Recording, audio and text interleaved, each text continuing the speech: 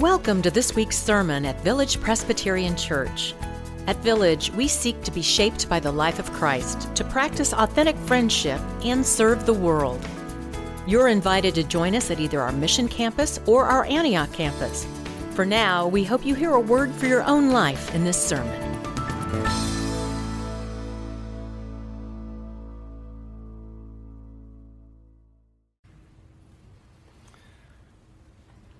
Our scripture this morning is the first chapter of the second letter of Paul to Timothy. I'm going to read verses 3 through 7.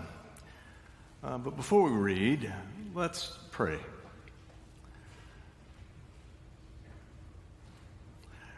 Gracious God, apart from your word, there is no life for us. So we come hungry. We come eager to hear your wisdom. So we pray as we gather around these ancient words that we would hear the whisper of your truth. We are here, O God. We are listening. In the name of Christ we pray. Amen. The Apostle Paul writes this to Timothy. Let's listen. I am grateful to God, whom I worship with a clear conscience as my ancestors did, when I remember you constantly in my prayers, night and day. Recalling your tears, I long to see you so that I may be filled with joy. I am reminded of your sincere faith, faith that lived first in your grandmother Lois and in your mother Eunice, and now, I am sure, lives in you. For this reason, I remind you to rekindle the gift of God that is within you through the laying on of my hands. For God did not give us a spirit of cowardice, but rather a spirit of power and of love and of self-discipline. The grass withers and the flower fades, but the word of our God shall stand forever. Amen.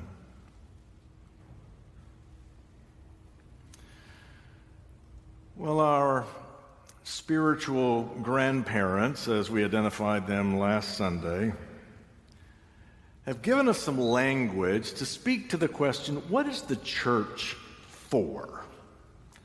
This language they call the great ends of the church, or the great purposes of the church. It's old language, and we don't talk like this much anymore, but there's still wisdom here. They said the first great end of the church is the proclamation of the gospel for the salvation of humankind.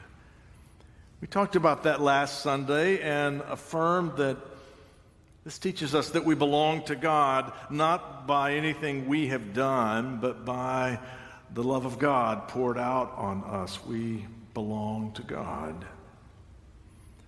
Our spiritual grandparents have told us that the second great purpose of the church is the shelter, nurture, and spiritual fellowship of the children of God. The shelter, nurture, and spiritual fellowship of the children of God. If the first purpose tells us that we belong to God, I think the second one says that we belong to one another.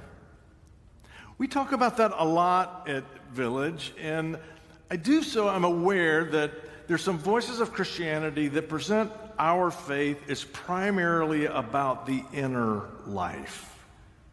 That Christianity is about peace of mind, it's about joy in the dark of night, it's about hope. And that's exactly right. But that's not the end of it. Any casual glance at the ministry of Jesus shows us that faith is about creating these conditions in us that they may influence how we encounter the world, that they may influence how we encounter others. Christian faith is ultimately not just about my interior life, but about my relationships. How we are with others, all others. And I think that's what this second great end points to. It says The church should pay attention to spiritual friendship. I want to say two things about this. The first I want to say is when we get it right, we affirm that no one is alone. You're not alone. Paul writes Timothy, and I bring this text to us pretty regularly, about once a year. I want it to be one we rehearse again and again. I want it to be one you're familiar with because I think Paul is being a wonderful pastor in this passage.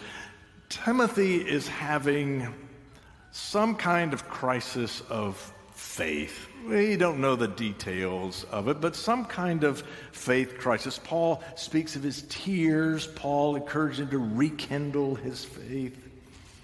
I was talking with my friend Reverend Jessica Tate this week, and she said, to live in the world as a follower of Christ means we feel like we're swimming upstream all the time. That the life of Christ and the ways of the culture at large are at odds enough of the time that any effort to be faithful to the teaching of Jesus means we're going to find ourselves swimming upstream all the time, and it's just exhausting. So who wouldn't have a crisis of faith every now and then? Whatever the specifics of Timothy's crisis were, it doesn't take much imagination to relate to it because faith is hard. So Paul says, I see you, Timothy. I see your struggle. And Paul writes to remind him, Timothy, you're not alone. Look around. Remember your grandmother. What a strong faith your grandmother had. Remember your mother. She's the one who loved you into the faith. Lean on these strong women, Timothy. You're not alone, but not only them, Timothy. You got me. Paul references the gift of his laying his hand on him. We don't know if that's baptism or ordination. But Paul is saying, don't forget me. I know I'm not in your zip code, but I'm with you and I'm in your corner. You are not alone. He is part of the children of God. Paul is practicing the spiritual friendship that this great end exhorts. When we get it right, we remind each other that we're not alone. And feeling alone is not inconsequential. It was 1988. I traveled to Chile and Argentina with a small group of Presbyterians. We had gone to witness the work of the mission work of our denomination in the southern cone of Latin America. You know, some travel places like this and see how people live, and it gives them a sense of gratitude for the life that we have here. Others go and see how people live, and it gives them a sense of responsibility, and that was the case with those I was traveling with. It was humbling. One particular morning, we were supposed to go to a particular Presbyterian church. It was in a pretty impoverished neighborhood. Most days, we traveled all together in one van, but this day the van wasn't available, and so we took taxis. We were in Santiago, Chile, and we took taxis. We couldn't all get in the same taxi. I ended up in a taxi with one of the other travelers. His name was Mark. We didn't really realize when we jumped in together that a lot of folks in our group spoke Spanish. Mark and I, zero. You could barely squeeze an hola out of the two of us. Our group leader told the taxi driver, here's where we're going, and he took off. But there was some confusion in their conversation that we didn't realize until after the taxi driver kicked us out, and we were not at this Presbyterian church. We didn't know where we were. We were just in the middle of downtown Santiago, people all around. We tried to ask, do you know where this church is? Do you know where this church is? People looked empathetic, but they didn't understand us. We didn't understand them. I began to get a little anxious. I wasn't sure how we were going to get home. And then, more than anything else, what I felt was alone. It was odd. There were people all around, talking the speed of light, but I felt absolutely alone. And then above the din, I heard, "Y'all need directions?" Y'all? The voice of angels. Turned out as a guy's native of Santiago, but he had gone to college at the University of Tennessee where he had learned the essentials. And all of a sudden, with just one little y'all, I didn't feel so alone anymore. We live in a lonely culture. There's studies about it. There's studies about the impact of loneliness on mental health, the impact of loneliness on physical health. It is a problem for us. But one of the things that you, Village Church, do very well is you remind one another you're not alone. We remember today the ministry of Ruthie Klein and Jane Abelgard and Sue Meredith. They, for over 20 years, have shepherded telecare. They've looked over a sea of volunteers, and they've sheepdogged our pastors to make sure that we stay up and stay in contact with those who aren't able to be in contact with us. It's intentional, and it's organized, and it's disciplined, because it's important to remind folks that they're not alone. And it's not just a call to check in, but it's a practical way of saying we are the children of God together. And so we're calling to remind you you're not alone. That work has always been important, but you get what I say, it has never been more important than it has the last year and a half. I think the shelter, nurture, and spiritual fellowship of the children of God means the church reminds again and again, you're not alone. But there's a second point of this, I think, that I don't want us to miss. The spiritual fellowship, the spiritual friendship, it's not just for our connection with one another, as vital and valuable as that is in and of itself. But our spiritual friendship has a loftier purpose. Reverend Joe Small, he worked in the theology office of our denomination for over 20 years, and Joe's thought a lot about these great ends and written a little book about them. And Joe said that the purpose of the church is to nourish spiritual maturity. To nourish spiritual maturity. That makes a lot of sense to me. If we were to read this letter from Paul all the way to the end, we would find that Paul says to Timothy, "Timothy, I see you. I know your tears, but I need you to look around. I need you to see the folks who are in your corner. Because, Timothy, not only do you have us, but Timothy, I need you." The apostle says this. He says, "I am in prison, and I don't know how much longer I'm going to make it. And before I go, I need to see you, Timothy." It is a summons to spiritual maturity, I think. And it's worth thinking about, because it seems to me that COVID has just about squeezed all the maturity out of almost everyone. And we need some grown-ups.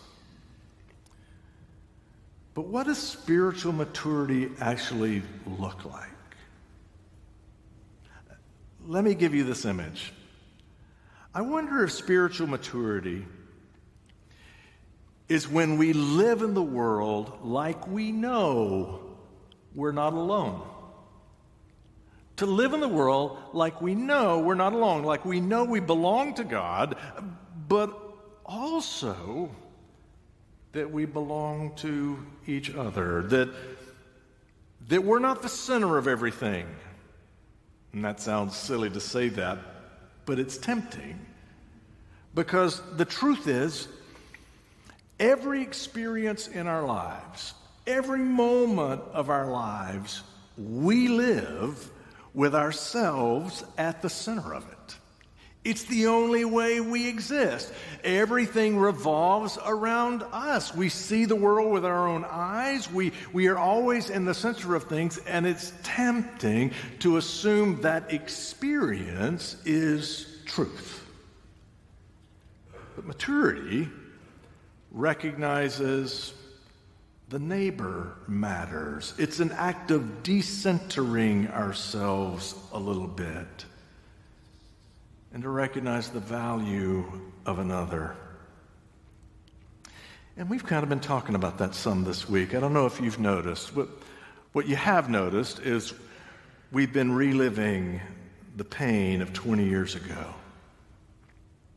For me, I was in a staff meeting at church, and Jenny, a member of our staff, she walked in and she said, "We need to pray. A plane has just crashed into the World Trade Center."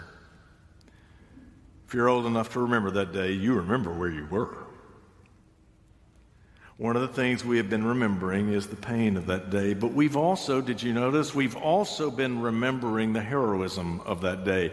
Ordinary men and women, mostly of the New York Fire Department, but also the police force that ran not from the trouble, but into the trouble, because there were folks in there who matter. There were folks in there that needed help, and they sacrificed for the good of the neighbor. They decentered themselves to see the value of the other, and we saw it as heroic, and it was. For they lived, at least in these moments, like we're all in this together. And I'm grateful we've been remembering them, for they should never be forgotten. But we need to do more than just remember them. We need to be a little like them. I'm not saying heroes, but I am saying we need to be a people who decenter ourselves enough to see the value of the neighbor, to see the other as one who belongs to God, and therefore we belong to one another. Because what we know is that every day there is a crisis where we need to see the value of one another. We're in the midst of a public health crisis that has taken over 200 times the World Trade Center towers. We're in a public health crisis, and some folks talk about it as if what's really at stake is my capacity to choose to live my life the way I want, even if that puts my neighbor at risk. That lacks some maturity, it seems to me. Because what we all should be asking all the time is, how can I live today in a way that demonstrates love for the neighbor, known and unknown? That takes some decentering of ourselves, but it recognizes that we belong to one another. And I'm not pointing fingers at anybody, because, look, spiritual maturity is not a place that we arrive. It's a journey toward which we are always journeying. And I got a lesson in my own lack of spiritual maturity from a surprising person. Before we came to you at Village, I served a church in Jacksonville, Florida, and that Gothic sanctuary sat just across the street from a public park that was beautiful, but it was also a park in which many of the homeless in Jacksonville lived. And the parking lot for the church staff was also across the street next to this park. And so it was not uncommon when I'd get out of my car and I would walk toward the church, somebody from the park would come and find me and ask if I had some change, or could I buy him a cup of coffee, or there's a fast food joint there, could I get him a sandwich? Well, one morning I left my study and I walked down to my favorite coffee shop. It was just half a block away, and a guy from the park saw me and started following. And when I got to the coffee shop, he said, "Could I come in there with you?" And I knew what he wanted, a cup of coffee, maybe a muffin or something. And I said, "Sure, come on in." So I ordered my coffee, and I told the server, "Look, I'll pay also for whatever my friend here wants to order." And he said, I just like a glass of water, a cup of water." And then he put some money on the counter, and he said, "But I would like to buy this man's coffee." I said, "I'm sorry?" He said, "If it's all right, I'd like to buy your coffee." I said, Why are you buying my coffee?" He said, "Well, I see you walk from the church. You drink a lot of it."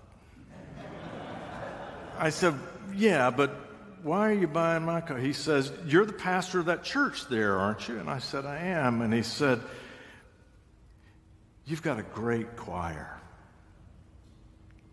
I said, "Yeah, we do." He said, "I used to sing in the choir when I was in college." I said, You were in college?" He said, "Yeah, until my mom got sick and I had to drop out. But I love the music. And your custodian, Michael, do you know Michael?" He said. I said, "Yeah, I know Michael." He said, "Well, he lets me in the back of the sanctuary on the nights that they rehearse, and he lets me go up in the balcony. I just lie down on the back pew. And Reverend, it's the best hour of my week. For an hour, I'm just surrounded by the beauty of those singers. And so I just wanted to buy you a cup of coffee and ask you if you would thank them for me. Would you just tell them that they're the best part of my week?" I said, I'm sorry, what's your name?" He said, "My name is Gabriel." "Gabriel? Your name is Gabriel?" He said, "Yeah, it's a name from the Bible." I said, I know it's from the Bible. It's an angel from the Bible." He said, "My mom liked it." I said, "Gabriel, would you like to sing with our choir? You could sing with our choir." He said, "Oh, no, I can't sing anymore. But if you would, just tell them how much I love the music. Tell them that anthem they did by Rudder last week is my favorite. And they did a masterful job." "Enjoy your coffee," Gabriel said, and slipped away. Now, I walked into that Starbucks pretty convinced that I was going to do a decent thing. Wasn't changing the world. I hoped it wasn't the most important thing I did that week, but I was going to see somebody who spends most of his day being invisible. I was going to give a guy who needed a little something, a cup of coffee or a muffin. I was going to do a decent thing. But I'm ashamed to admit that what never crossed my mind is that Gabriel and I belong to each other in any way. I just didn't think about it until he made it impossible to miss. And maybe, if I ever grow up, it'll be the first thing I think about with everybody I encounter. Maybe. Pray with me. Gracious God, we believe. Help our unbelief. In Christ's name we pray. Amen. Thank you for listening to this week's sermon at Village Presbyterian Church. Learn more about us at villagepres.org. And we invite you to join us again next week.